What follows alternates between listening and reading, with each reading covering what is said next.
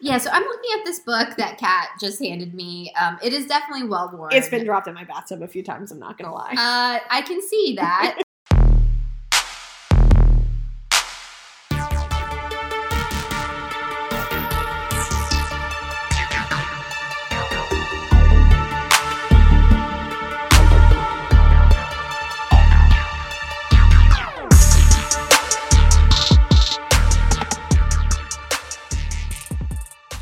Welcome to Like a Fish Needs a Starship, a bitterly feminist sci-fi podcast. We're your hosts, Steph and Kat. Hello.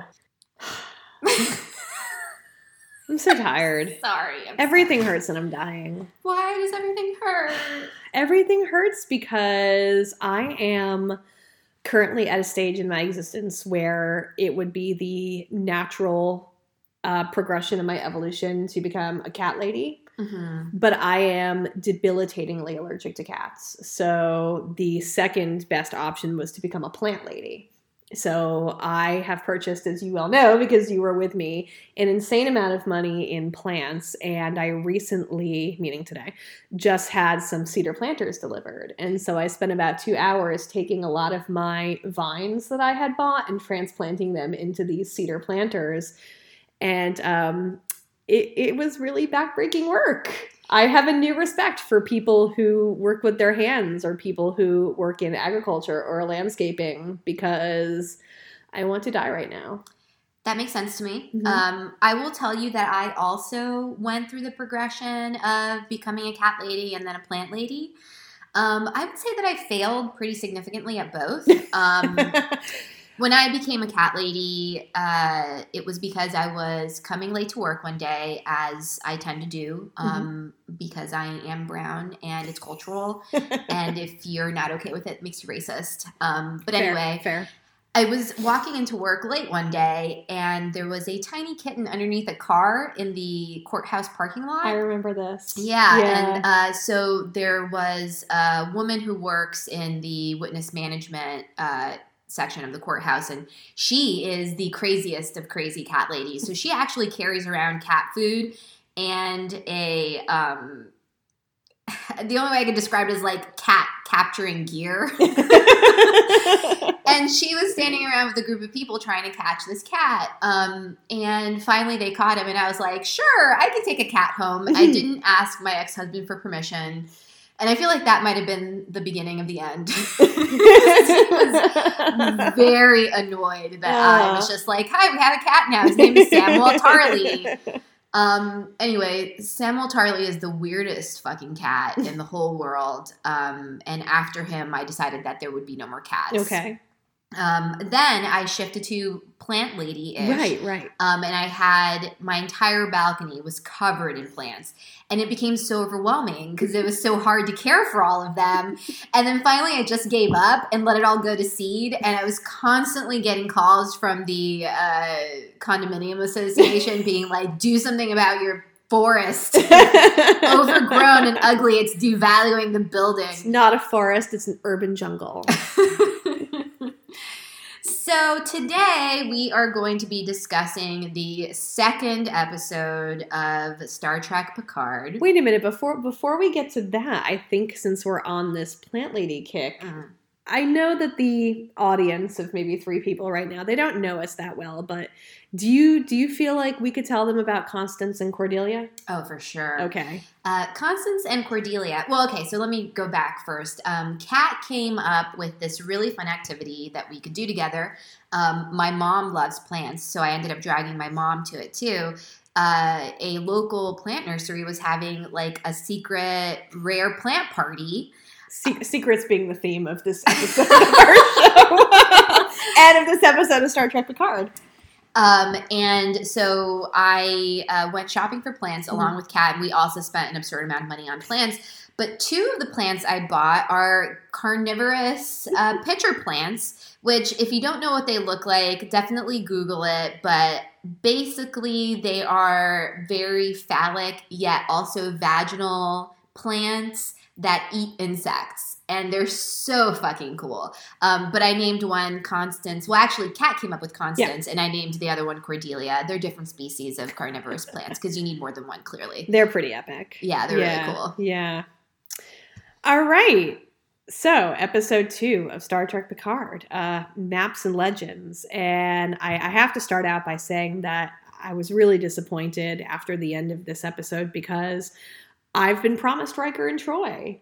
Where are Riker and Troy? We're not getting any. Actually, yeah, I think I saw Riker in like one of the promos. Yeah, where is my Imzadi? Do you know what Imzadi is? I don't know. I'm gonna tell you. All right. So the concept of Imzadi, when it was first introduced in Star Trek: The Next Generation, was a nickname that Riker and Troy had for each other. But when you read the book Imzadi, which I have just handed you my embarrassingly well-worn paper copy of, you'll learn that Imzadi means the first, but not like the first, like the person who took your virginity, like the first person to touch your soul. Basically your soulmate, your first soulmate. You need to read this book. It is a horribly anti-feminist work of fiction. It plays right into the narrative of Deanna Troi as the ultimately helpless damsel in distress, and she needs Riker to come to her rescue in not one, but 2 timelines. Yeah, so I'm looking at this book that Kat just handed me. It is definitely well worn. It's been dropped in my bathtub a few times, I'm not going to lie. I can see that. The cover art is so bad. It's so bad. It looks like a sci-fi bodice ripper. And there's 2 Rikers on the front, which I imagine is the 2 timelines, right? Uh-huh. And one's like a silver fox, yeah, and the other one's like baby Riker, but not hot baby Riker, like a weird, actually Uncanny Valley. Yes, yeah. So we're gonna get to Uncanny Valley later, but yeah, that's like creepy. He could be a creepy robot. He could be a creepy robot Riker. Well, but anyway, programmed in a variety of multiple techniques.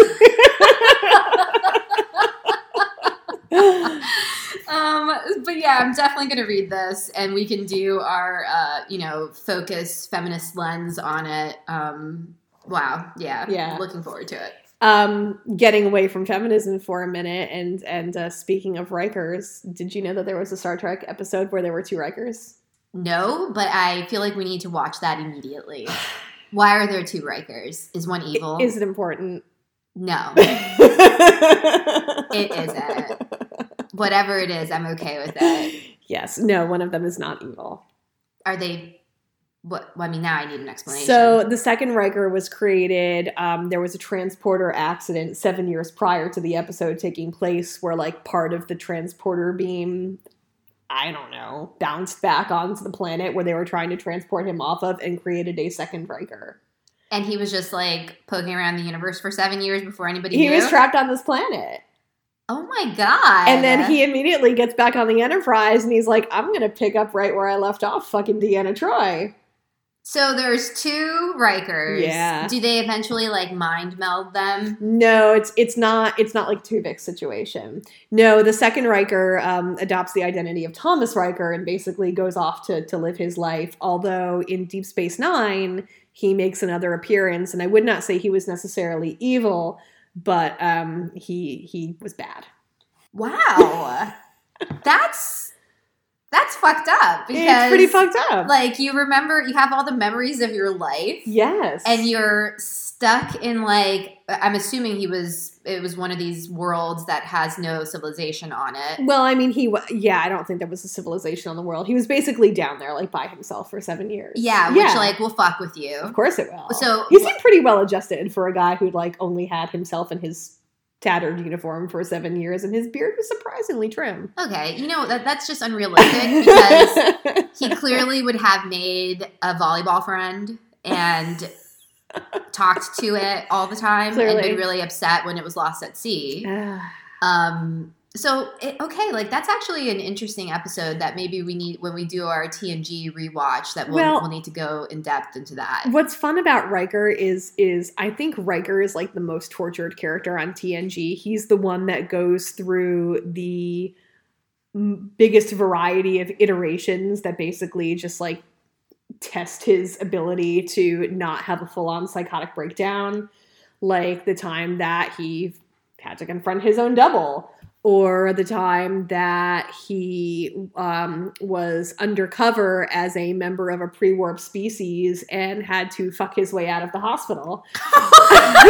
Or what? The time that he devolved into Cro-Magnon Riker. Oh, there's just so I don't remember any of this from TNG. I feel like, how many hours do you think TNG consists of from like season, what is it, 9 seasons? So it's 7 seasons, and I want to say 26 episodes per season, 45 minutes an episode.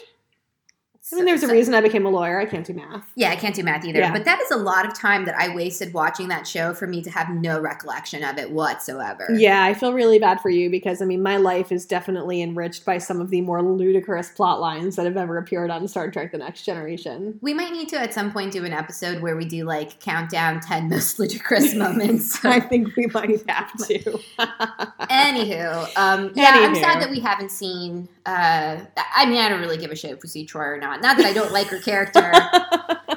I definitely want to see Riker, although I guess at this point it would be like Silver Fox Riker. It is Silver Fox Riker. But is he really Silver Fox Riker, or is he like not? I don't know. I mean, we've only gotten like a couple of blips of him in the previews, and he looks kind of disheveled, but it's too much for me to tell. Is it like disheveled in a hot way, or is he disheveled in like a psycho way? I don't know. It's kind of hard to tell. Well, we'll see it. But even if we can't get the love story, the epic love story of Riker and Troy, we do have the epic love story of Laris and Jaban. And I'll take that for now. So you mentioned that before. Mm-hmm.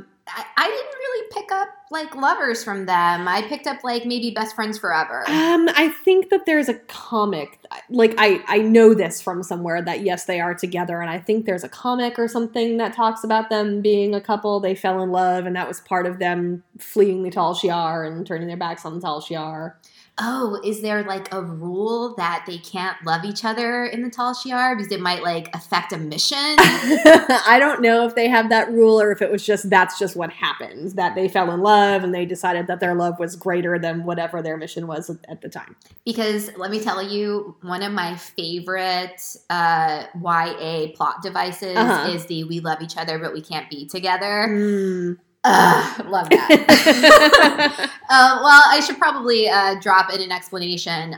While I am a feminazi and I do enjoy literature, I'm also a very big fan of smut.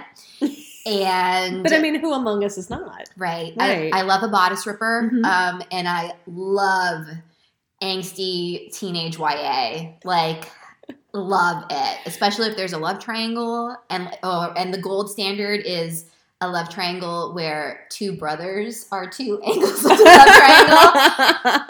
That's weird. No, it's not at all.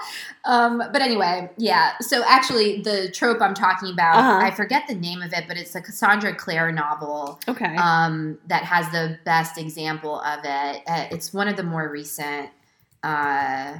Sorry, we're going to take a brief moment here while I figure this out. Well, while you're looking for that, I will tell you that Imzadi is very YA in both its writing style and its plot devices. So hopefully you will really enjoy it. And what I think might be fun for our listeners, because it really is such a terrible book, is for you to text me your reactions to it in real time. And then I can read them on this podcast. Oh my God. I'm not going to be able to. It's one of the book. It's the most recent series in the Mortal Instruments, which it's not called Mortal Instruments after that. All right. Well, speaking of books, there is now a Picard novel that's recently been released. And I have not read it, but I hear that it may answer your questions about the Romulan supernova, specifically the question of how did they not know that there was a supernova that was going to destroy their planet, because you usually get a couple billion years of warning for that. So that'll be interesting to find out. Yeah, we definitely need to read that, because to me that's it's a huge plot hole. Like, if there isn't a reason why that is nobody knew and why we had to do like a super last minute, like stay up all night, like all nighter, save everybody from the Romulan homeworld. It sets up the whole conflict that is the basis of this show seems ridiculous. Should we disclose at this point in time your feelings about the show? Yes. I fucking hate it. I hate it. It's so bad. It's so badly written. At this point, I'm caught up. I haven't seen the last episode yet, although for the podcast, we're going to do episode per episode analysis. Kat is completely caught up. There's just so much that's wrong with it. I'm still going to keep watching because I am a fan, and I think that's part of fandom is you just accept your loved franchise with the bad. And there are a few things about the show that potentially are redeeming, but all the like super intense analysis that we got into in the first episode, wasted because clearly none of that is going to come to pass. So my opinion about the show is not surprisingly not quite as negative. I like it. I'm entertained by it. I'm a little disappointed so far in especially the supporting characters. I do feel, and I'm specifically referring to Picard's crew that he assembles, I really do feel like they're kind of disappointingly stock characters. And that's no knock on the actors. I think the actors in the show are pretty good. But just the conceptualization of the characters seems very lazy at this point in time. And Steph and I were talking about this earlier because my first thought when I started realizing that was, well, you got to give us some time because all of these Star Treks get off to a rocky start. And I thought, yeah, but you know what? Star Trek The Next Generation, none of those characters scream stock character to me. And I've recently rewatched some of the earlier episodes. Deep Space Nine, none of those characters really scream stock character to me. Voyager, totally filled with stock characters. Voyager is filled with stock characters. So it's not like it's, some tradition of all of the Star Trek episodes start off with stock characters and then they get fleshed out as the series goes on. So I'm kind of not really optimistic about that, but given my love of the franchise and given the love of the character of Star Trek Picard and some of the guest stars that we've seen and will see, I am keeping my hopes up that at least the show, the first season, will come to an entertaining, if maybe not particularly satisfying conclusion. Well, I think that, so first, 100% agree with you that all of these characters are stock characters. Even to some extent, the evolution of Picard as a character is a little bit stocky. We'll talk about that, yeah. But, Rafi, person with a checkered past, he's got an addiction, a child that's upset about it, and she's trying to redeem, and I'm sure that the show will conclude with her redeeming herself in some fundamental way and having a relationship with her kid. Rio's the bad boy, but he's really sensitive because he reads books. And he also has, a thing in his past that is shaping him. It's just so fucking basic, bitch. All right. Anyway, even the Jurati would be a bumbling, awkward scientist. It's just so... The only thing that I think might salvage, or at least it's a reason to stick with it, even aside from the loyalty that you get from fandom, is that Star Trek Discovery also was horrifically bad to begin with. And it really did get good. It got really good. I was I had my mind blown by the end of season 1, beginning of season 2. Yeah. To the extent that I have a friend who's really into sci-fi too, and I recommended to him, I'm yeah, you definitely need to get CBS All Access. You definitely need to, watch Discovery. It's awesome. Yeah. And he sat down and watched with somebody, and he was yeah, I turned to my friend and I was this is really bad. And he stopped after episode 2. And I was no, you need to watch the whole first season and then it gets really good. So maybe it'll, by the end, it'll redeem itself. But right now I'm not optimistic. I'm not getting my hopes up right now. Like we were talking about earlier, I'm trying not to do the Westworld. I'm not trying to build myself up for this big epic payoff. I'm just hey, it's really nice to see some of these characters again, and I hope that I'm entertained for 10 hours out of my life, and I'm not really looking for or expecting anything else. And so far, I have been entertained, criticisms aside, and hey, we got this podcast out of it, so it can't all be bad. Yeah. So anyway, let's move on to Star Trek Picard, Episode 2, Maps and Legends.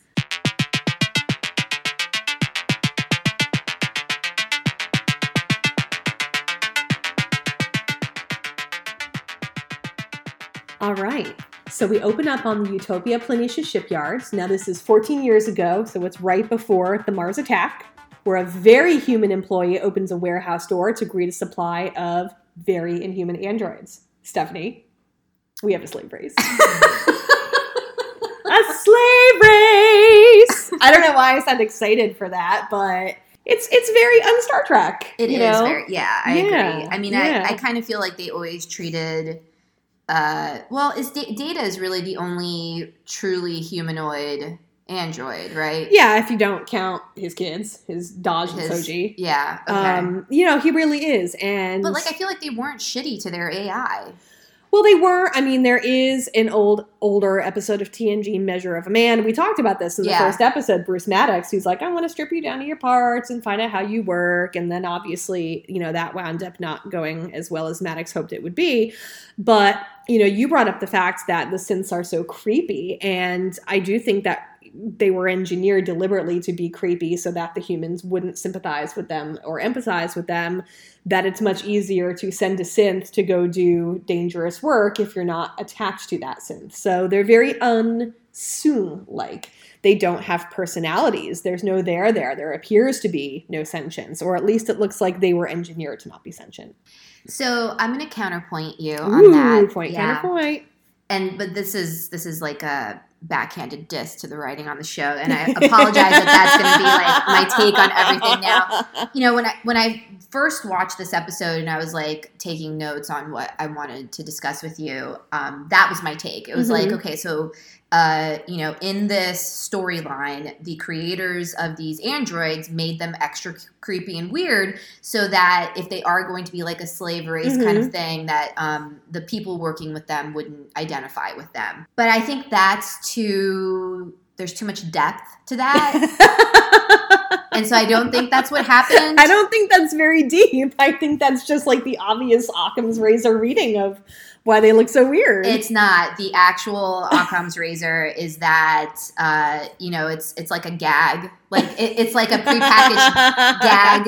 Like all robots are like a little bit human, but a little bit not. And it's so funny when they are, like Data. Like that was part of his, like the comic relief of the show was having Data do almost human things. Where it's like, wait, is that not how this human thing works? So I would say I don't think it was like a well thought out like device.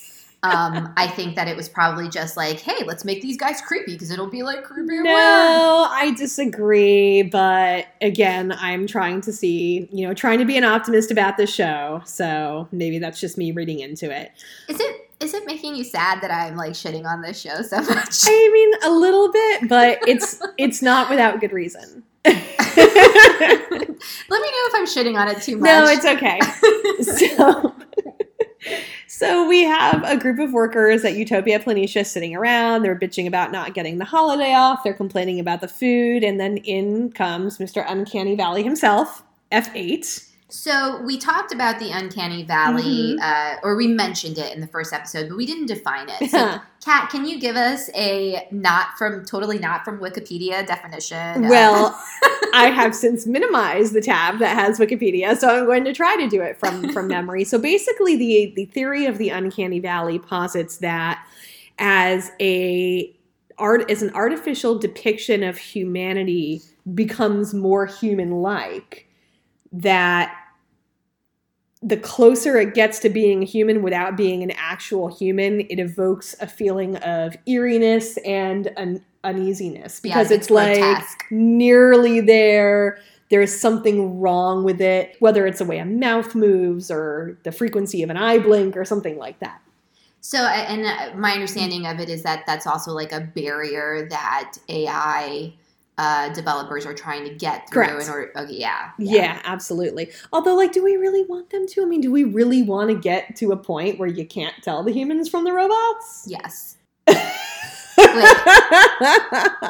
you don't? No! That's, like, my favorite thing is when Skynet when it just takes out all of humanity. We need Skynet to become self-aware. Stephanie's just waiting for the end. She's like, take me, please. Skynet, just take me. No, I want like a supercomputer to be like, okay, we're just going to fix everything now.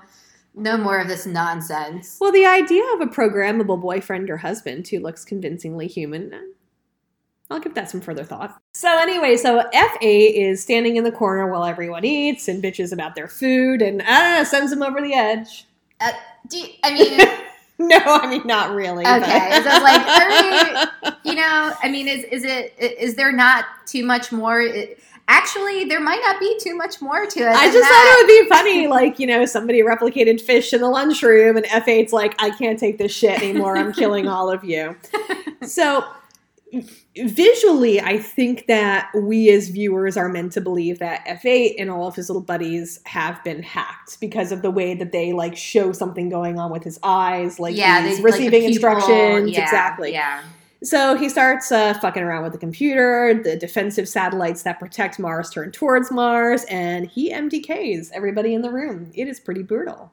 MDK? Murder, death, kill. Hashtag Demolition Man. Hashtag now every restaurant is Taco Bell. Now all restaurants are Taco Bell. Okay, we're definitely going to have to do a pod rewatch of Demolition Man, which That movie is so amazing. I love that movie. Yes, especially because there's no toilet paper in the future. And I still don't understand how the 3 seashells work. No, nobody does. Then he MDKs himself because, you always make sure you destroy the evidence. Which kind of seems like overkill because if they destroyed the whole planet, is it really necessary to also destroy the robots? I don't think they destroyed the whole planet. I don't think Mars has been blown up. And we chatted about this because in Picard's dreams, we see that Mars exploded. But there's a reference at some point in time to like parts of Mars still being on fire. So there's got to be something left over. Yeah, that makes sense. Yeah. Also, it would like definitely throw off everything else in the solar system if like the whole planet just went kaboom. Yeah, would it like knock other planets out of orbit or change their orbits? Oh, we should get a science person on the show. Yeah, a smart person. Do we know any smart science people? No, but like, okay, so But does Mars have moons? I think it does. Yeah, it has Phobos and Deimos, right? So, like, certainly if you knock the planet out of existence, the moons will fly into, I don't know. Neil deGrasse Tyson, if you're listening. We would love to have you on the show to explain the real-life consequences of a planet in our solar system ceasing to exist. So Phobos and Deimos would basically go like rogue planet. Yeah. So, I think there would be significant consequences. But then again, the Romulan supernova that came out of nowhere, so maybe we're not giving too much thought to science in SCP. Well, I mean, they always kind of tried. They always just kind of, fell short. They were like in an uncanny valley of science. So back to the vineyard, and power couple Laris and Siobhan and Picard, third wheel, are watching the security footage of the rooftop attack on Dahj. It shows an explosion, it shows Picard flying backwards, but there's no trace of Dahj or her attackers. And they speculate that it was the Tal Shiar, but Laris says that the Tal Shiar wouldn't be so brazen to operate on Earth. Steph, one of the best Troy episodes of TNG, and there aren't many, was when some Romulan, I think they were would-be defectors, they actually kidnapped Deanna Troi and surgically altered her to look like a Romulan so she could pose as a Tal Shiar operative. Why go through the effort of surgically altering Troi when they could just make a Romulan do it? I believe it was because they wanted her empathic powers to like ferret out who was lying, or they needed her Starfleet security. They had a reason to do it, and I think part of it was the empathy, and part of it might have been her Federation credentials. Brilliant. No, it was really good. It was a good episode because it was really a turning point for the character. It was because I want to say like season 5 and on, I think the writers finally realized like this character sucks. sex, and she's really anti-feminist, and the actress is pretty good, and we should give her some stuff to work with. So they started kind of dropping these bones for Deanna Troi, and she went from a character who was breaking flower pots over people's heads while the men were fighting with swords, and a character who was getting mind raped, to posing as a Tal Shiar operative and taking the bridge officer's test and being in control of the bridge during a disaster. And then we had Nemesis and she got mind raped again. I always thought her mom was an interesting character, although her mom is a lot. Her mom is. We'll have to give that some serious thought at some point, like the feminist, what's the word I'm looking for? Like the feminist credentials of Deanna Troi's mom. I think so. And the thing about Lwaxana Troi is, they portray her as like this cougar character. She's older, she's man hungry, but she also just does not give a shit what you think about her. And that is a really great characteristic for a female character to have. Yeah, I'm super into it. Yeah. Super into it. Yeah. Yeah. So back to the show, Laris actually suggests, no, it wasn't the Tal Shiar, it was the Zhat Vash, which is an even secreter Romulan cabal that we've never heard of before. And even Zhaban is like, oh God, not this shit again. Wait, okay, so the Zhat Vash, they're not like historically Star Trek? No. Okay, so made up for STP? Made up for STP. Okay, all right. Yeah. Yeah, okay. So Laris explains that the Zhat Vash, in the way that I understand it, it's like a Russian nesting doll. So we've got like a Tal Shiar doll, and inside is a little Zhat Vash doll, and maybe inside of that is an even littler and more secreter doll. And there's so many secrets. The Romulans love secrets. Speaking of the Romulan love of secrets, the sole purpose of the Zhat Vash is to keep a secret so profound and terrible, just learning it would break a person's mind. If you heard my sex stories, you would lose your mind. And it's thousands and thousands of years old. Steph, do you know any secrets that could break a person's mind? Yes, actually, yesterday I was doing an escape room, and at the end, like you take a cheesy photo and they send it to you. So they wanted to airdrop it to the group. Okay. And because I think I'm getting to that age where like technology starts to baffle you, never know how to turn airdrop on. And like the escape room guide taught us this thing where like if you pull the drop down menu on your iPhone and you go to the little square that's on the upper left hand side and press the middle of it, it pulls up a secret menu where you can turn on airdrop as well as do a ton of other stuff. So yeah, that was like, I was like, I feel like my mind is broken. Like I don't think I can go on recording this. That's actually really super cool. Yeah, and useful because now I can just like turn on airdrop without like fiddling around in my photos folder, which is the only way I know how to do it. But anyway. I think my brain broke when I learned that the Chinese takeout containers could be folded down and used as plates. And what's interesting about that is that even after I learned that, I have never done it. No, I've never done it either. But it was just like, whoa, Yeah. I felt like Keanu Reeves in Bill and Ted, like, whoa. That's my Keanu Reeves impression. So, what do we think this secret is? Connection between the Romulans and the Borg? You think half the Romulans running around are Cylons? You think it's the secret code that'll finally crack Hillary's emails and prove that she was, in fact, running a child sex ring? But my emails! Honestly, didn't even give this thought when I saw it. Okay. And that might have been, the beginning of the end when I realized that I was just losing... they have to actually make something of this. Well, yeah, I was kind of like, this is evidence that I'm losing interest in the show because, I would have sat down and been like, what could it be? But honestly, what you came up with, which, you said was obvious to you, but totally not obvious to me, is that there's a connection between the Romulans and the Borg. Maybe the Borg came from Romulan society. That would be mind-blowing. I'm thinking that it has to be something like that. I think the show is making a pretty big promise here because now I want my mind to be blown. And are they going to be able to deliver on that? Yeah, and I think the pretty obvious answer is no. And listen, we've all experienced the trauma that was season 1 of Westworld when all of the internet was like, this is obviously the answer, and then it totally was the answer, and then we were all like, womp womp, we want our writers to be smarter than we are, and you're not. Yeah. Yeah, and I don't have a problem with the answer being the obvious answer, so long as it's, what's the word that I'm looking for? So long as it's telegraphed accurately. I don't mind a little misdirection here and there, but when it's like the whole season is taking you one way and then it's like twist ending with no connection to what's been going on, so that would piss me off. But yeah, I mean, if Romulan AI had somehow evolved into the Borg and basically was the beginning of the Borg, I'm down for that. Yeah, no, yeah. I mean, if that's I would not be disappointed with, even though you've already spoiled it for me. No, I have. I don't know. Nemesis style. Blue skies all over again. I would be really into that. Like, that would be really cool. Mm-hmm. So in the Borg episode, there's no, like, Borg origin story? No. I mean, there are several Borg episodes. We really don't get a Borg origin story. The closest that we ever get to a Borg origin story is there's an episode of Enterprise, which, again, I've never really watched.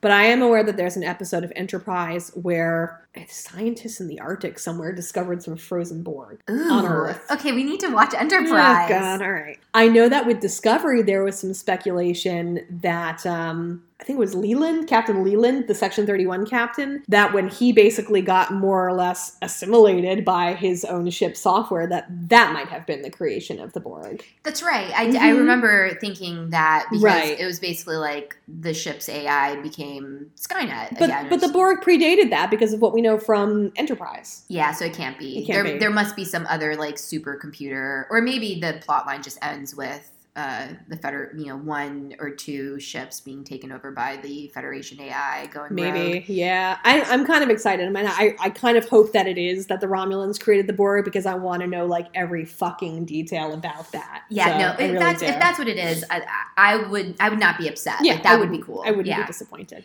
But not to stay on this topic for too long, but that's what editing is for.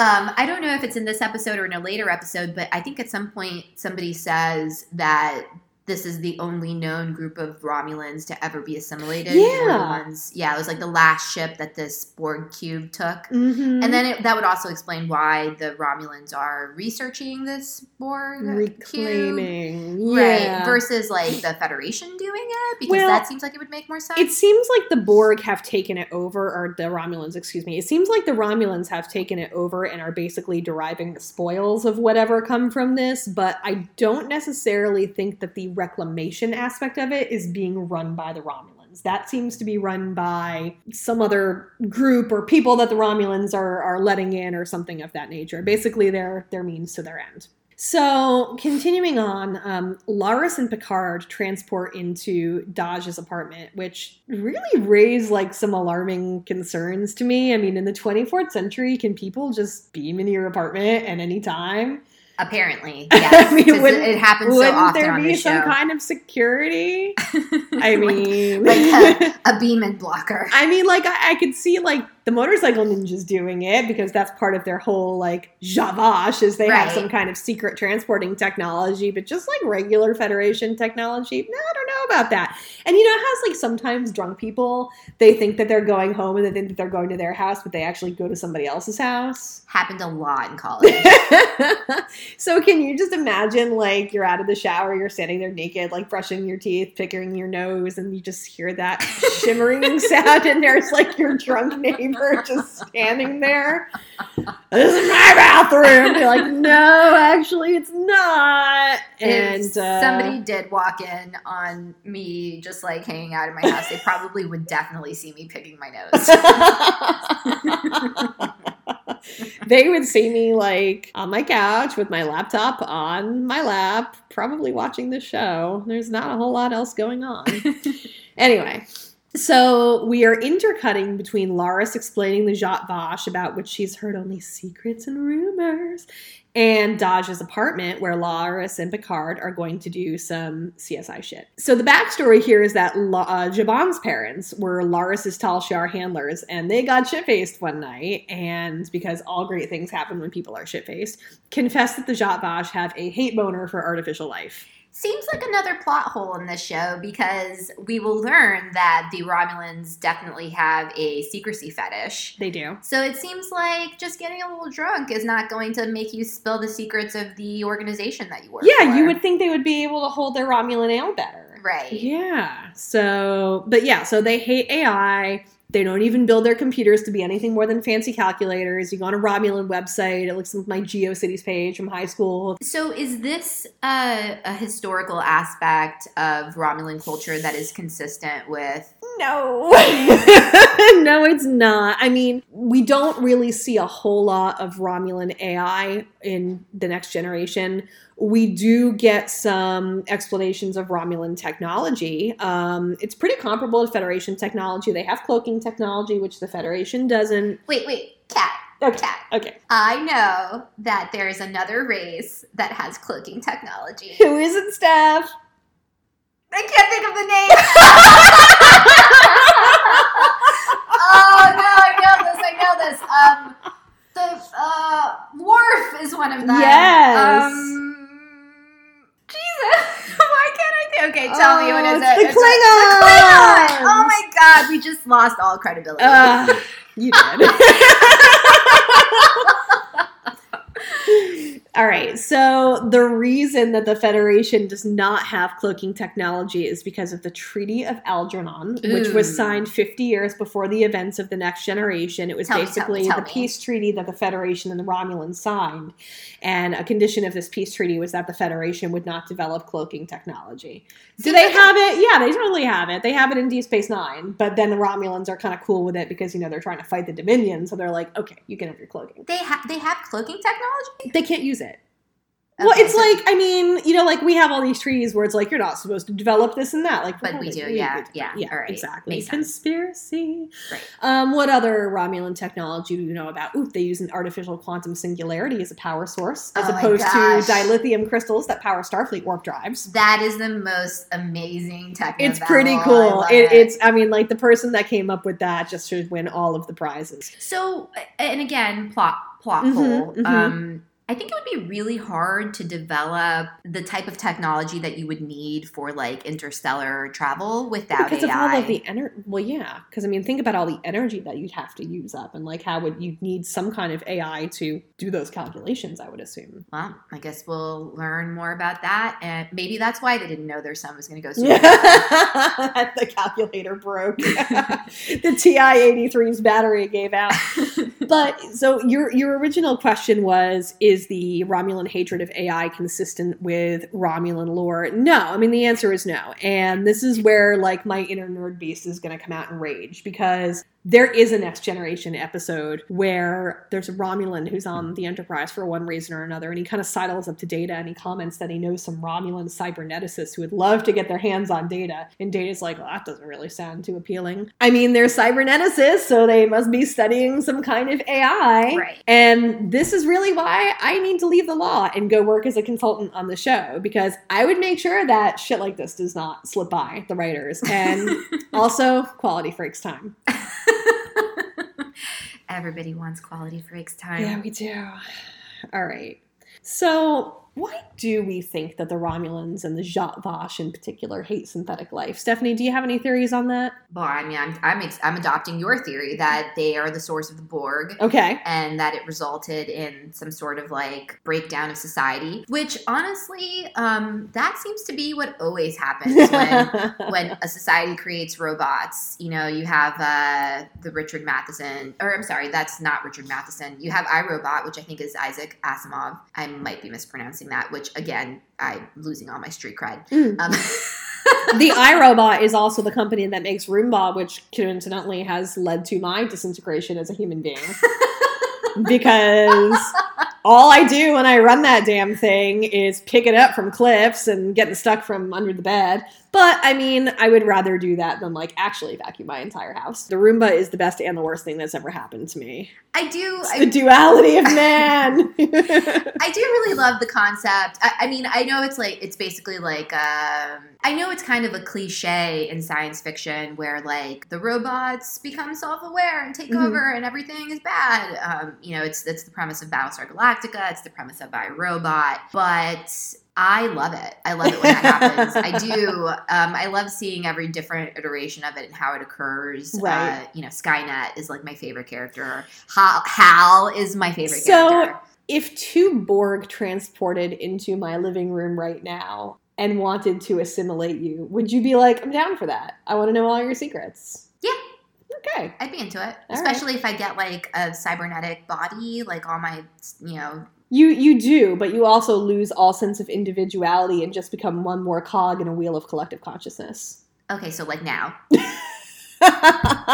So nothing changes? Borg collective capitalism.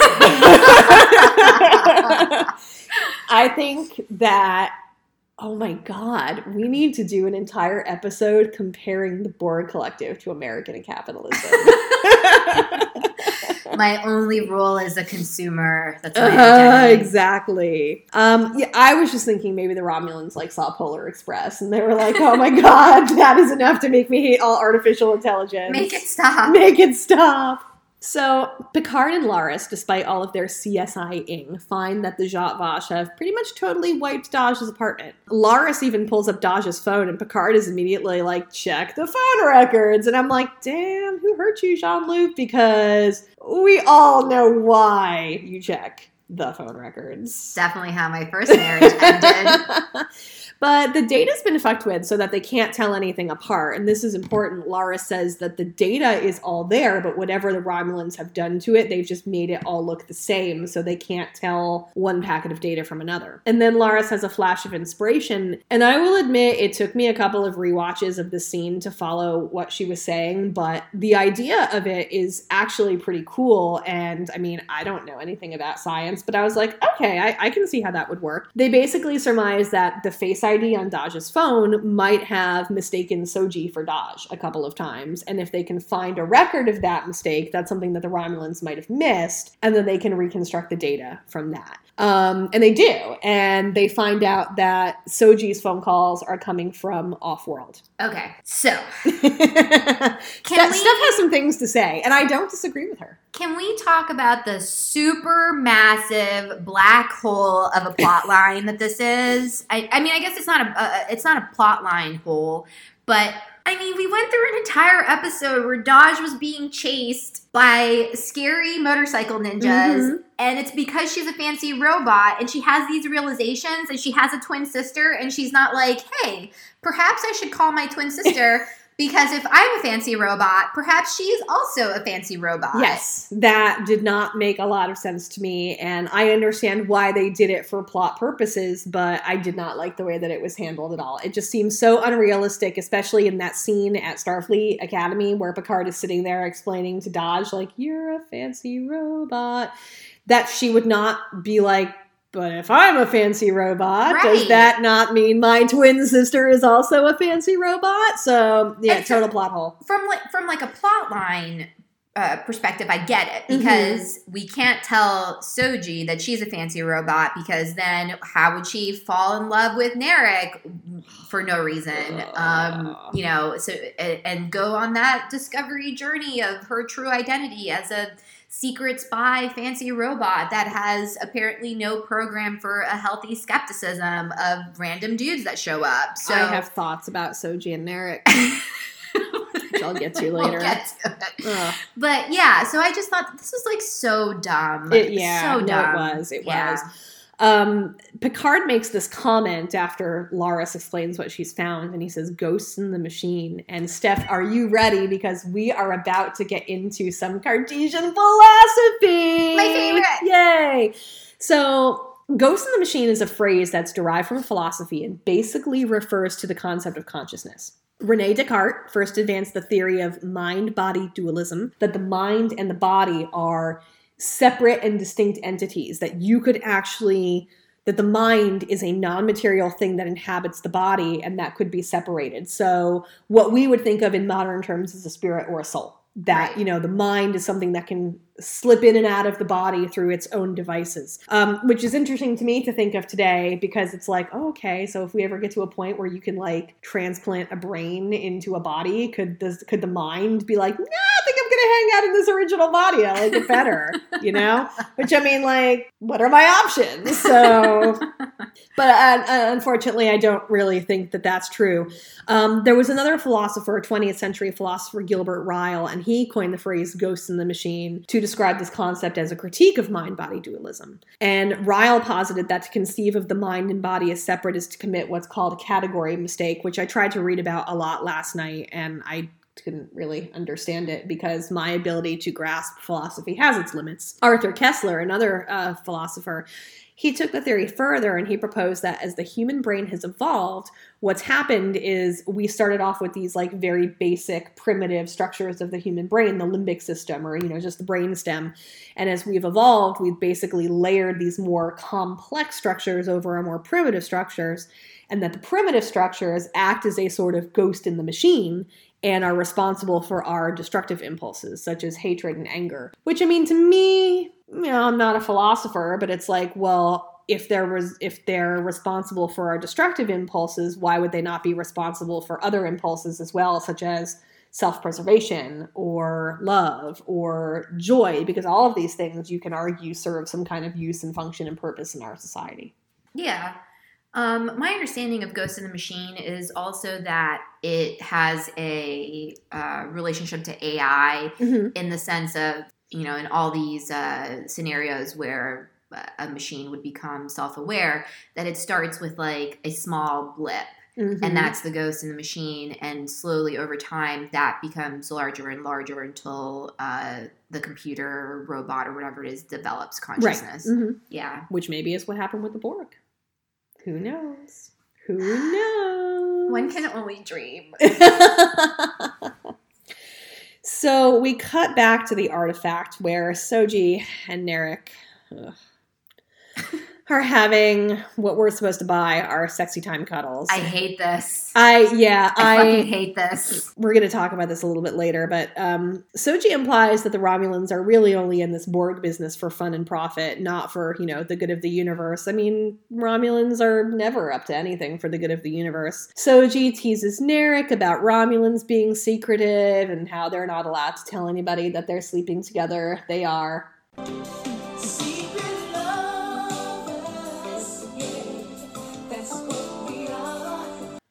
Secret lovers,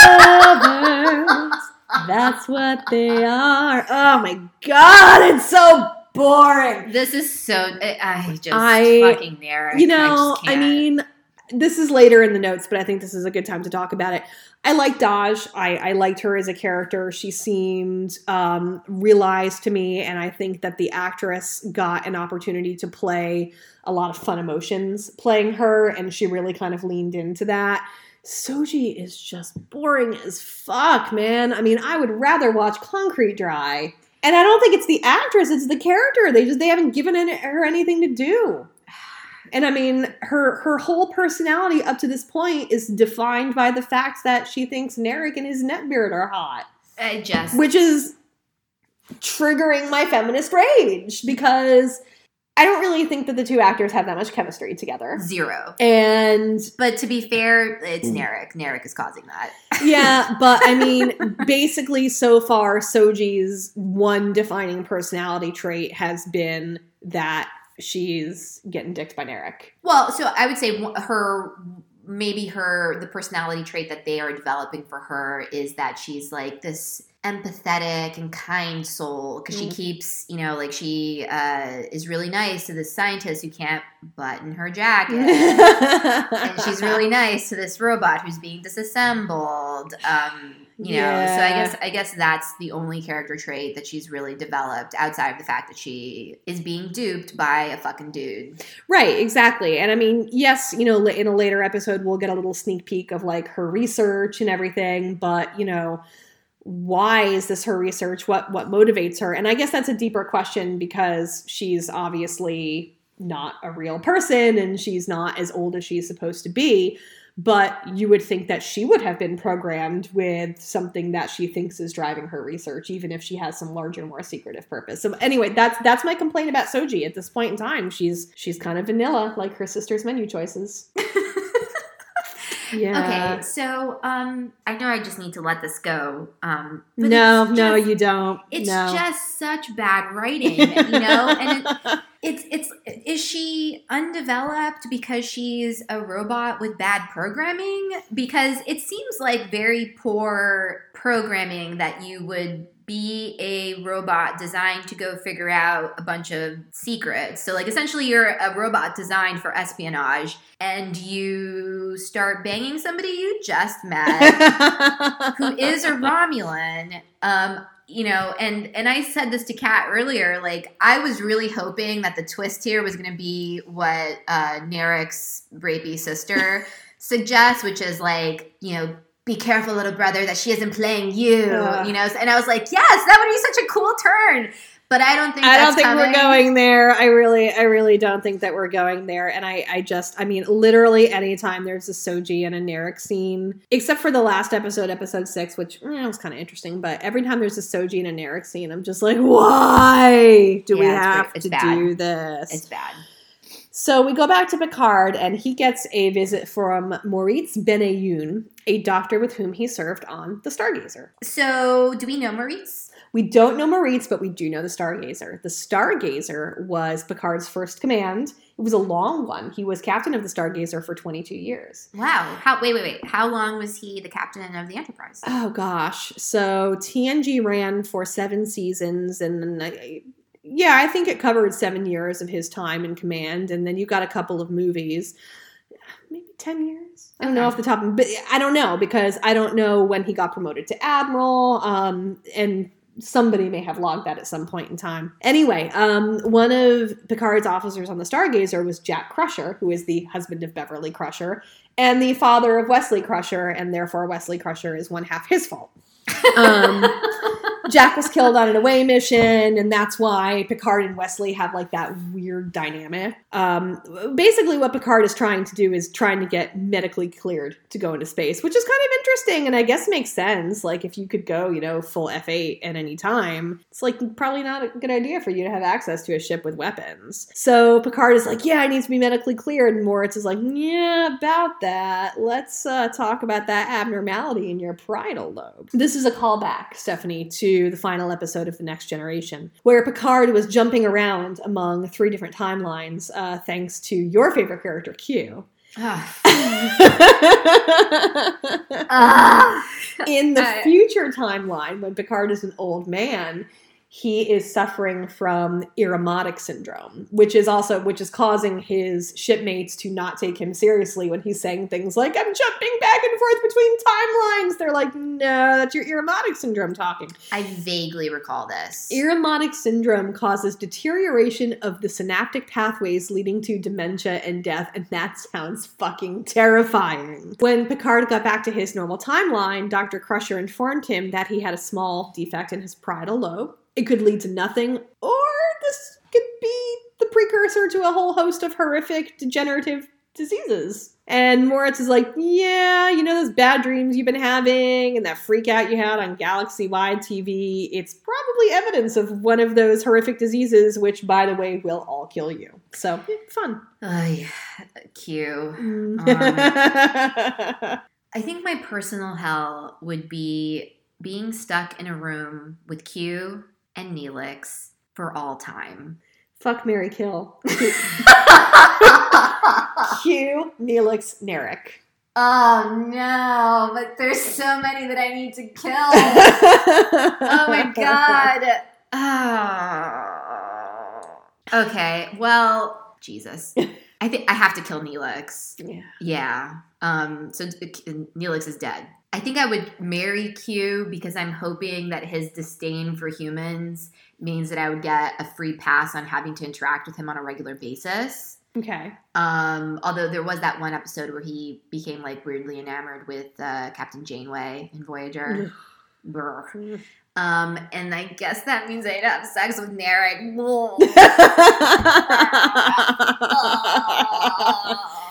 Yeah. Lie back and think of England. Lie back and think of the Federation. So, Picard arrives at Starfleet headquarters to meet the Starfleet Commander-in-Chief. Like you noted, bonus points for having a Lady Admiral, but a useless dude at reception. I know I'm not the first and only person to notice this, but obviously in the United States, the Commander-in-Chief of our military is an elected, or at least right now, a technically elected civilian. And even that's questionable. In the future, the Commander-in-Chief is actually in Starfleet. She is military, which I think is kind of giving credence to your theory that the Federation has devolved into an authoritarian state. Right. So that's what I was hoping, is that this storyline was going into some sort of explanation that the Federation has become that word that you said. Authoritarian! Words I can't say. But I think it's pretty clear, given the nature of the writing that we're getting, that there's not going to be much nuance. So, well, I mean, I do think that the writers do have a respect for the past of Star Trek. You know, they're not always going to be successful with everything, and I think there's a lot they haven't been successful with so far. But, you know, some shit's gone on with the Federation since we left them in The Next Generation. There was the Dominion War, in which Section 31, which is the Federation's own super secret branch, took a more prominent role. You know, there may have been some other intervening events, and then obviously you had the synths going rogue and attacking Mars. So to me, it's like, okay, it's entirely possible that we're seeing that the Federation has made a couple of changes, and I don't necessarily think it was like, you know, one dictator taking over and making it more authoritarian. I think they've just kind of tightened up a little bit and potentially have crossed the line. But anyway, the Commander-in-Chief, her name is Admiral Kirsten Clancy, and she does not have time for Picard's shit. And to be fair, he is giving her some shit. He walks in, he's like, Maddox, neurons, data, I need my rank back, but I'll compromise. You can just demote me to captain. I don't need to be an admiral. Give me a ship. And she calls him on it. She's like, fuck you and your white male privilege. You know, you left Starfleet. You can't just waltz back in here and have people acquiesce to your demands. Especially after you trash Starfleet. Yeah. So actually, that was an interesting thing in that scene, because she's like, you fucking trashed us on TV. And she goes into this whole explanation why they had to let everybody on the Romulan homeworld die. Mm-hmm. And that seemed like a lot of bullshit. Well, what she'll later say is that there was all this political pressure from other member races, and that 14 member races had actually threatened to pull out if they went ahead with the relocation of the Romulans. Which, you're right, it does kind of seem like bullshit to me. But I guess we can think about parallels to our own history, and there aren't really any exact parallels. But, you know, my mind immediately went to, okay, well, what do we have on Earth that's like somewhat comparable to the Federation? We have NATO, and we have the European Union. Those are the organizations where government bodies are basically coming together, and maybe the WTO. But then I thought of Brexit, and a large part of the driving force behind Brexit was fear of immigrants. And they tried to couch it in the language of like, oh, we're going to be in charge of our own destiny. Yeah, you're going to be in charge of your own destiny so you can say no to the brown people knocking on your door. And so it's not inconceivable to me that other member races of the Federation might have threatened to Brexit if all of a sudden there was going to be this flood of Romulan refugees who would be like on their worlds looking for work. Oh, okay. So that actually does make sense then, because, you know, I guess I just didn't give it much thought, but you're right. You know, when I was listening to her explanation, I was like, who gives a shit if 14 member races want to pull out? We're the fucking Federation, you know? But that makes sense. And also I was like, why would they care? You know, like, let's rescue the Romulans. But that does make sense, because we do spend a lot of the next couple of episodes seeing what the relocation of the Romulans looks like on the ground. And it makes sense to me that the parallel would be something like Brexit, where and I mean, the Romulans were, you know, they were clearly presented in TNG as the villains. It wasn't like, oh, well, you know, we're not really friends, we're not really enemies. I mean, we had a peace treaty, but they were still the Federation's enemies, and they did a lot of shady shit. So it's not like there wasn't some genuine concern, I don't think, on behalf of some of these member races. But then again, I think you can also say, well, was it genuine concern or was it just racism against Romulans? Because like all ethnicities or races or people from a particular country, the people are not the government, and the government is not necessarily the people. Right. All right, so that was a fun dive into let's tell more jokes. Like, let's tell you about Cartesian philosophy, the uncanny valley, and all our opinions about Brexit. Yeah. All right. So I have something else that's kind of serious, though, that I want to talk about. And to me, this is the most interesting part of the show so far. And I know that you don't necessarily think so, but I am here for the exploration of this concept that maybe not everybody is so enamored with Jean-Luc Picard. Now, interestingly, in The Next Generation, the most notable character to be somewhat skeptical of Picard's heroic, unquestioned status was a female. It was this Admiral Nechayev. She didn't get along with him. She thought he was a little bit too rogue.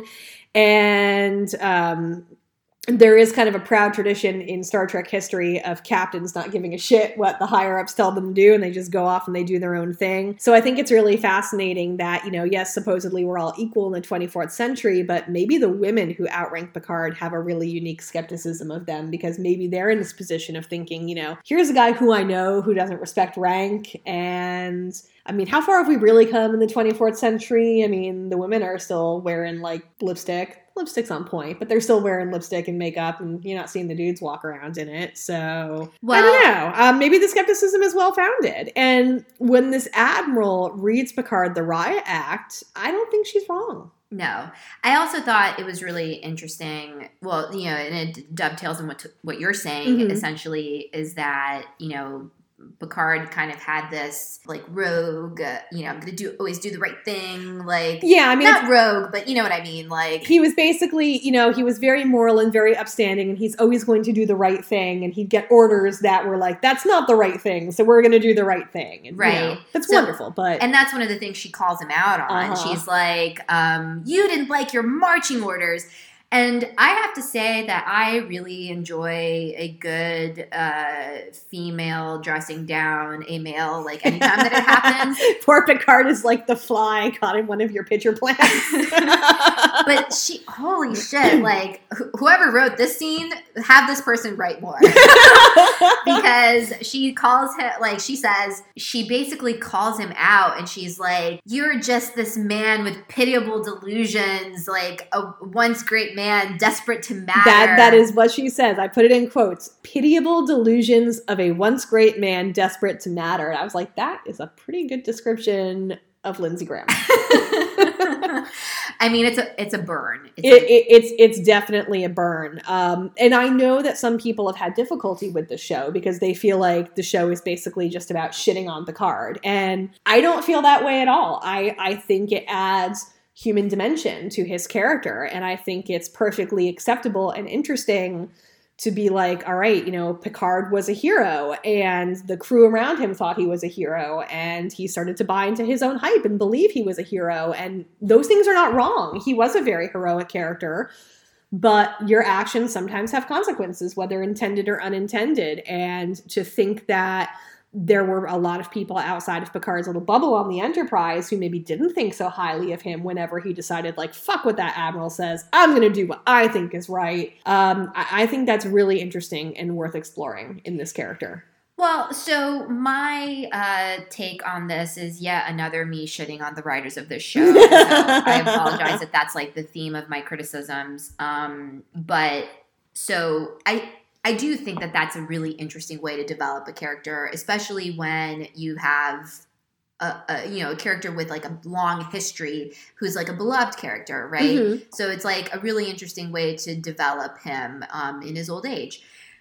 But I think there's a way to do that is careful and nuanced. And then there's what has been done. Okay. Because the entire show at this point is just going from person to person with why they hate Jean-Luc Picard. And the whole time I'm thinking none of these people have reasonable reasons to hate him so much. It's I guess, whatever. And then what makes it more offensive to me is that it's almost like comical, you know? So like in my mind, I'm watching these episodes and all I'm thinking is like, they should just change this to like a cheesy 90s sitcom. And Everybody like, hates Picard. right. Like everyone hates Jean-Luc Picard. And, you know, like he pops up and like shrugs on the screen. But yeah, like I'm really over this. I hope that this is the last, however many episodes is like the last that we're going to get of everybody hates Jean-Luc Picard. I think part of your problem with it is the fact that a lot of the hate is coming from the stock characters that ultimately wind up surrounding him. Because, you know, I sympathize in this scene with Admiral Clancy. I mean, if I am the commander-in-chief of Starfleet and somebody who was like, fuck Starfleet, I'm out 14 years ago, and who just trashed the organization on galaxy-wide TV, potentially state-run TV, mind you. I'm giving up on that too. Waltz was back in and was like, give me all these things that I need because I'm Jean-Luc Picard, damn it. I'm going to be like, you know what? Get the fuck out of my office. I mean, no. I maybe would have done it with less of, I don't think I would have dressed him down as much if he were like my subordinate. I think I just would have been like, that's cute, get out. Yeah, I mean, she really does light into him in a way that's unnecessary, but I have to say I agree with the substance of everything that she says. Yeah. And, you know, Picard, I think what I'd like to see explored more is the fact that, you know, in his mind, and we all go through this, you know, in your mind, sometimes you're the person that you were 10 to 15 years ago, whether it's physically or mentally, and you don't realize that's not how you're presenting to the outside world. Like, in my mind, I am still a size 4. Aren't we all? Yeah. So, okay, I do want to go back to a comment that you made about the makeup that Admiral Clancy is wearing. And I am a guilty feminist in the sense that I know I should not buy into our society's unattainable standards of beauty, but I fucking love makeup. And the MVP of Star Trek Picard is definitely whoever is in charge of the makeup on this show, because everybody's makeup is on point.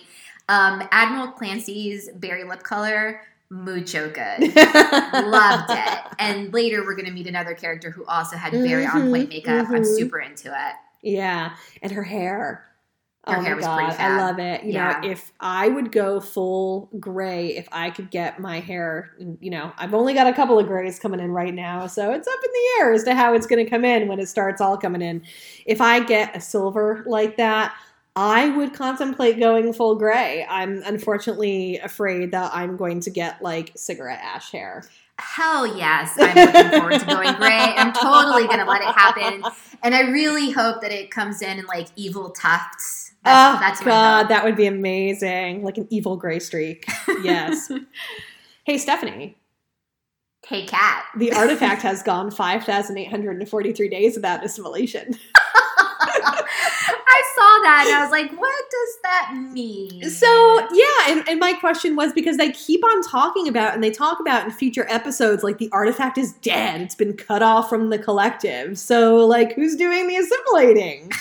Maybe that's what happened when they found the artifact, or maybe parts of the ship are still alive and will assimilate you, and maybe that's why the scientists have to wear those, like, vague danger meters everywhere that they go. So I do have a question about that, and you might have an answer in I don't have an answer.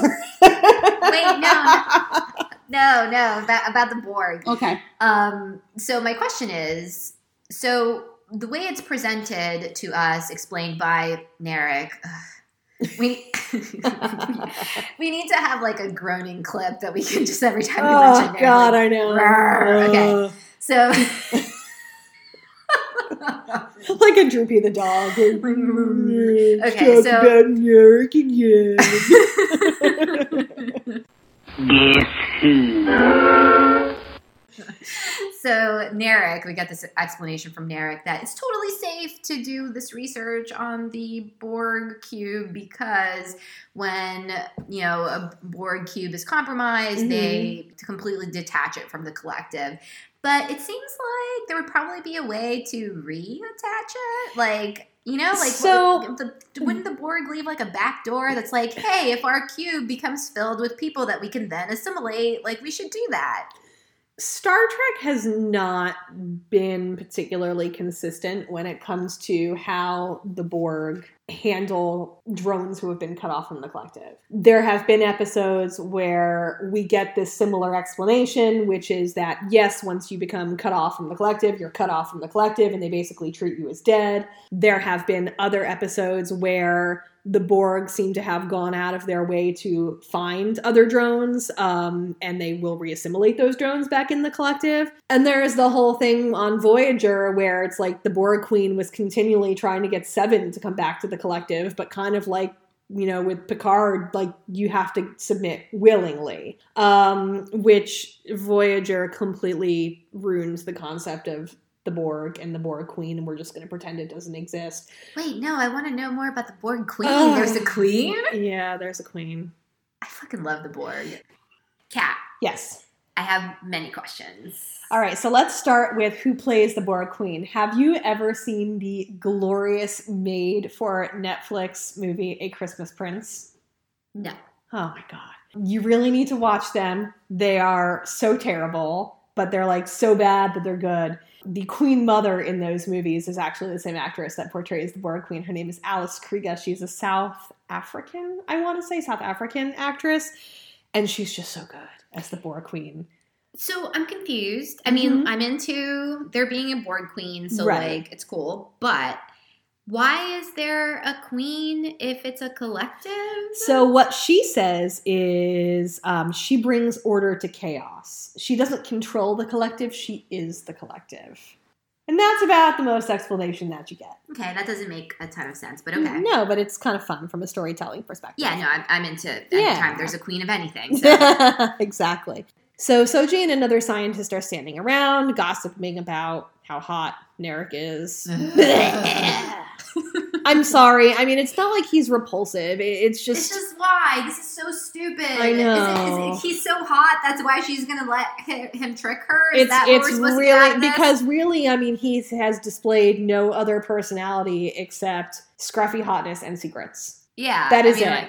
Okay, I can definitely get, like, the desire for, like, a mildly attractive, scruffy, emotionally unavailable man. Well, like, we get that. We get Rios. Rios. Okay, Rios makes it better. Yeah. I know you don't agree with me, but we'll get there. Did you notice this doctor is a Trill? I did not, and I don't know what a Trill is. So a Trill is a species. They're a humanoid species. They are mostly differentiated from humans by two characteristics that we know of. One is they have these kind of little cheetah-like spots that run from the tops of their temples all the way down their necks. They actually do, I think, run down their whole body. The Trill are also able to host a long-living symbiotic species, very creatively called the symbiotes.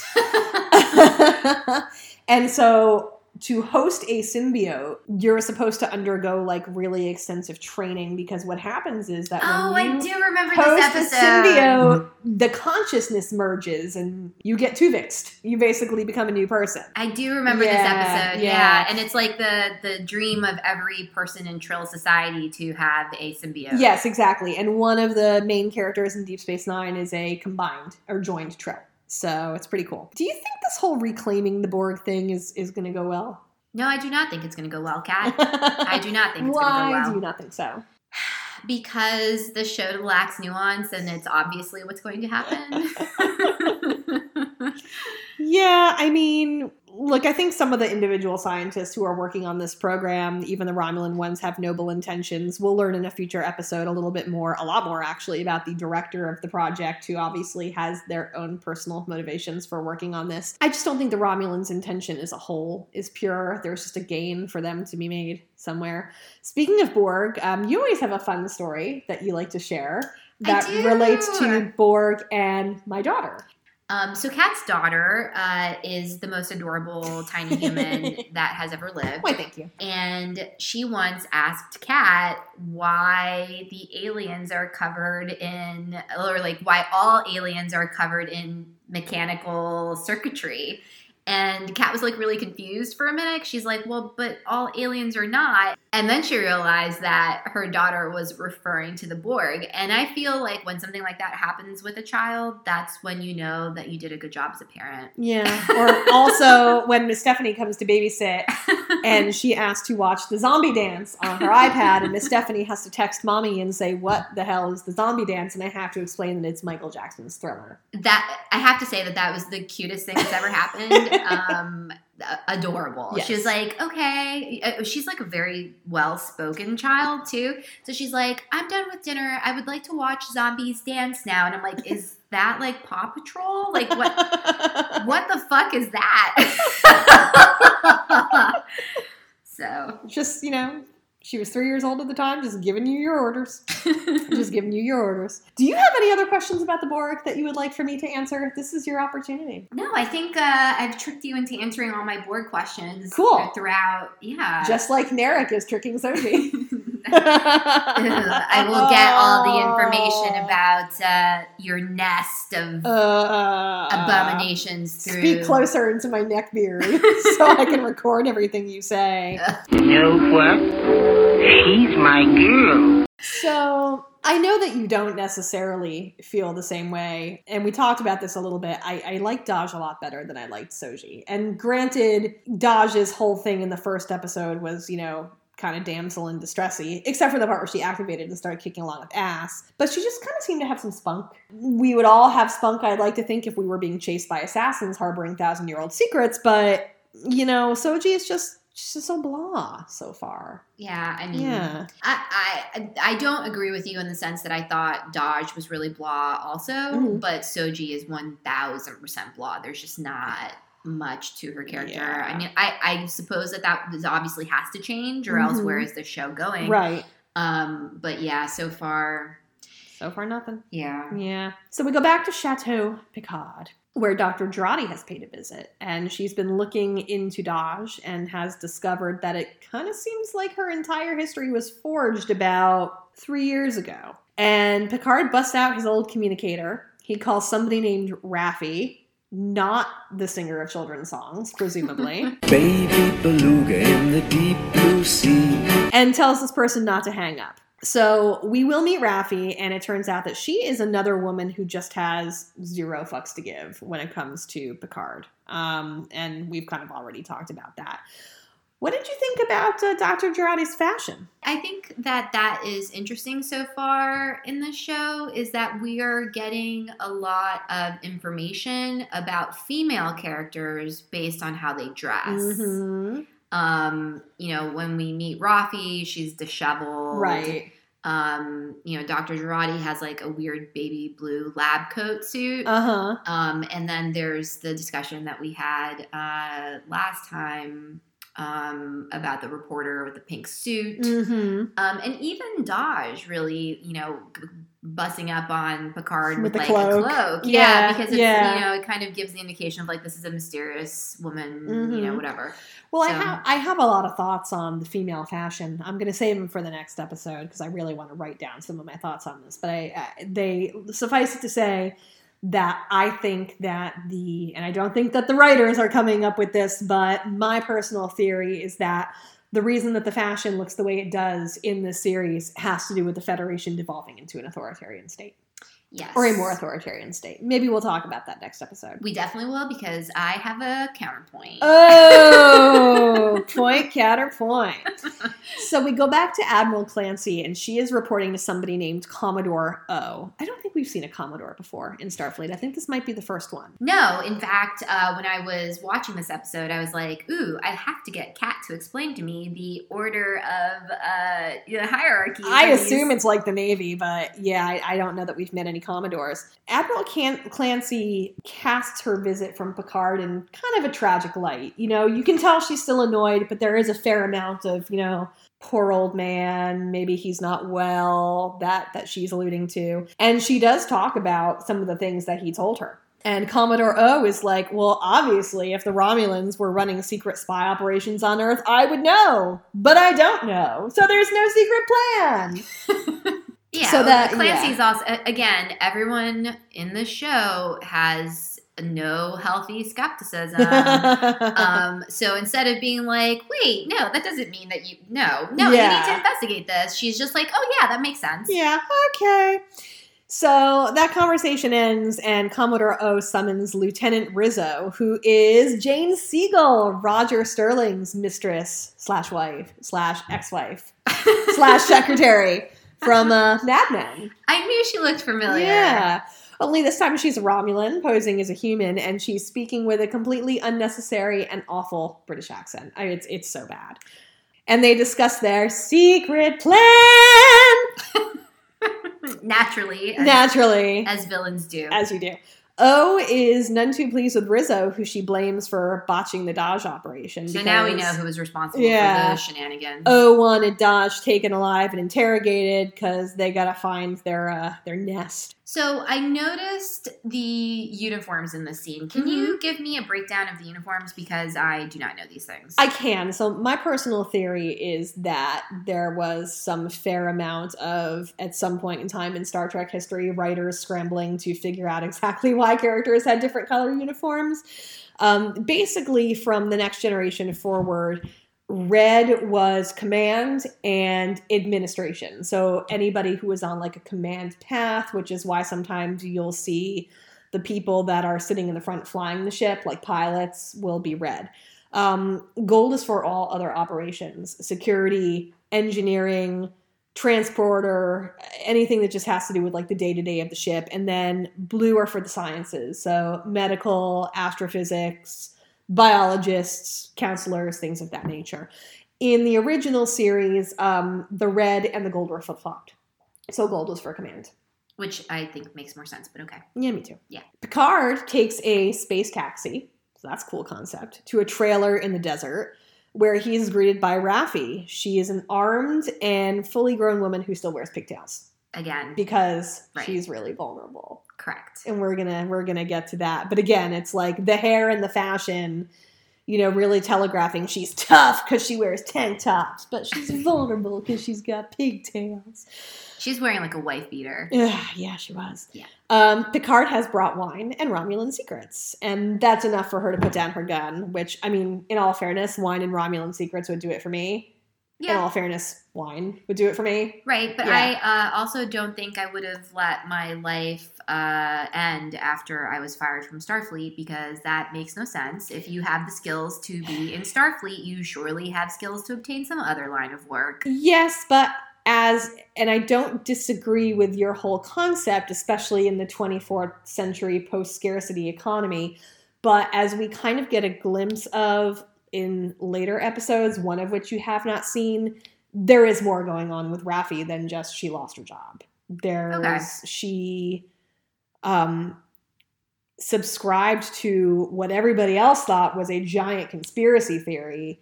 And they do delve into that a little bit. Like, her son is like, what happened? And she's like, no, the conspiracy is real. And he's like, you're still weird. She basically, in pursuit of this conspiracy, basically like abandoned her whole family. Okay. Because of the single-minded, but again, quest that she was on. On our never-ending tour of why everybody hates Jean-Luc Picard, that's not a reason for her to hate Jean-Luc Picard. No. Like, you ruined your own life. She hates Jean-Luc Picard, I guess, because he kind of dropped her like a hot potato. It seems like he went into hiding. He went into his little chateau, or his large chateau, as Raffi makes a point of pointing out for him, and really just withdrew. And she felt very abandoned by him. Starfleet abandoned her, and the person that she basically put everything on the line for also abandoned her.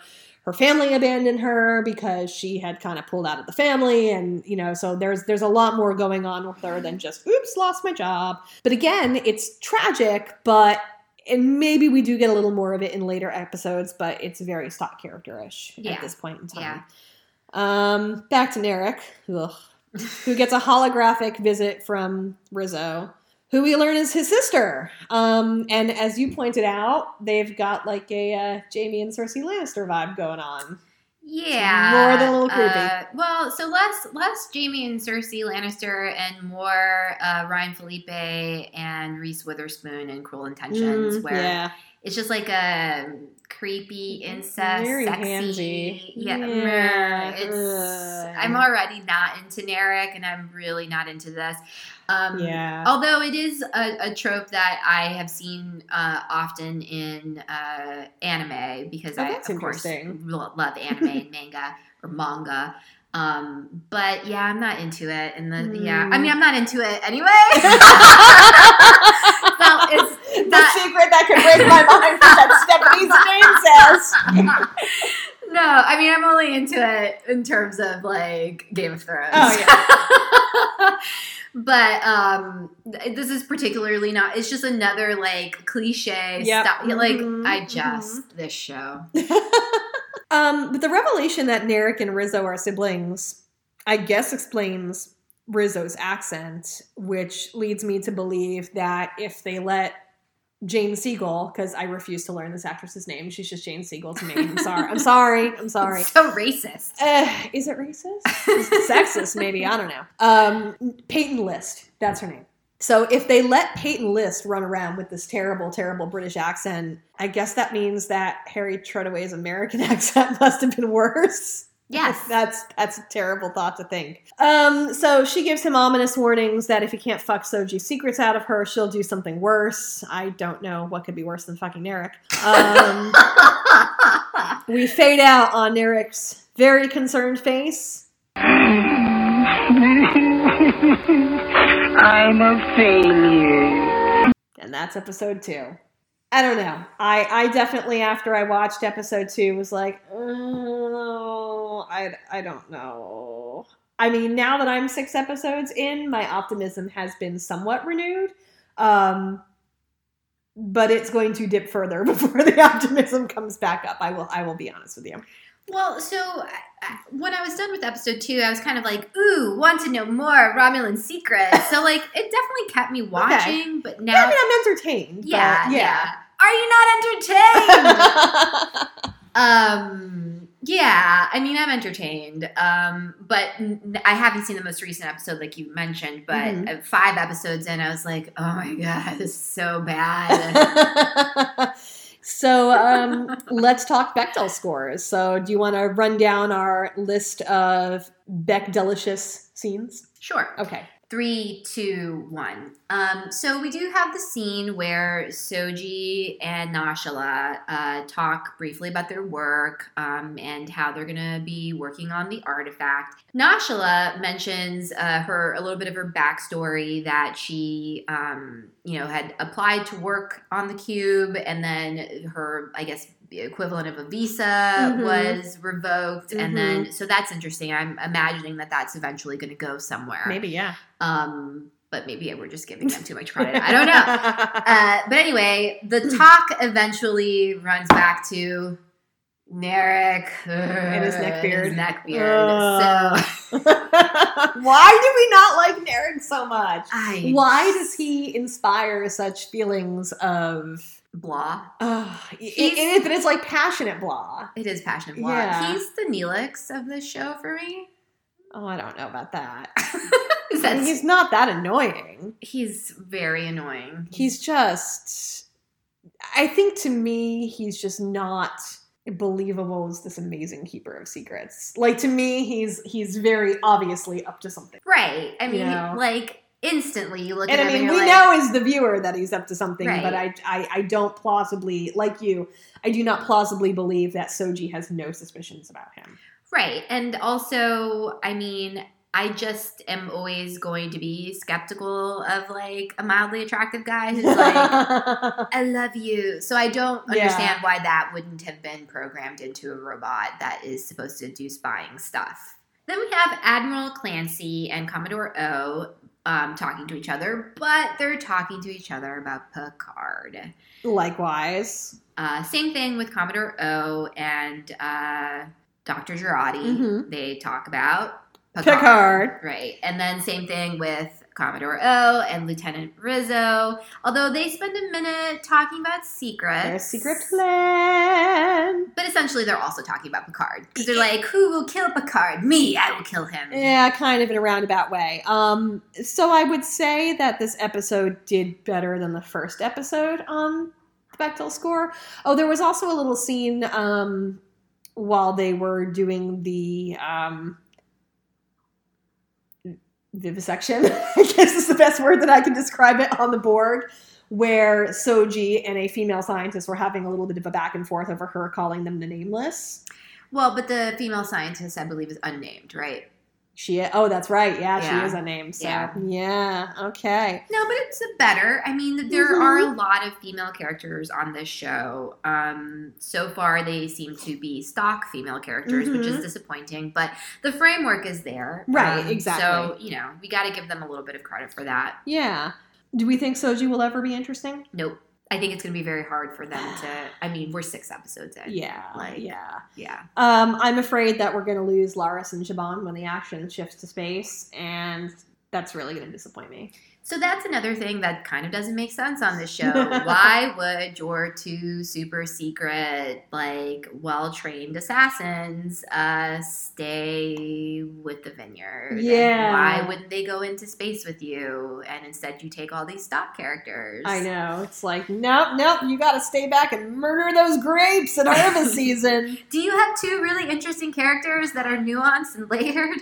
Let's leave them on Earth. They are just to me, the best acted characters on the show. And they are the characters, oddly enough, that remind me the most of TNG. And Laris and Shaban are really the only 2 characters right now who have that. Right. And it's like, they're not even the stars of the show. And it's like, give me more of them. Give us an offshoot series. Yes, give me more Irish Romulans. That's really what it is.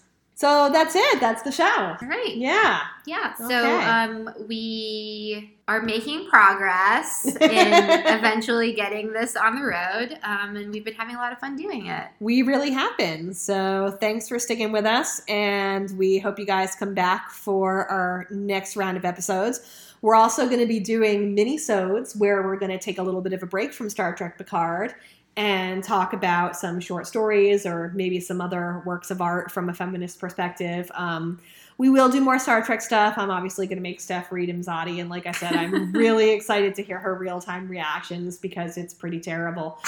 And then we'll go on and do some other stuff as well. So again, thanks for sticking with us, and come back for the next episode.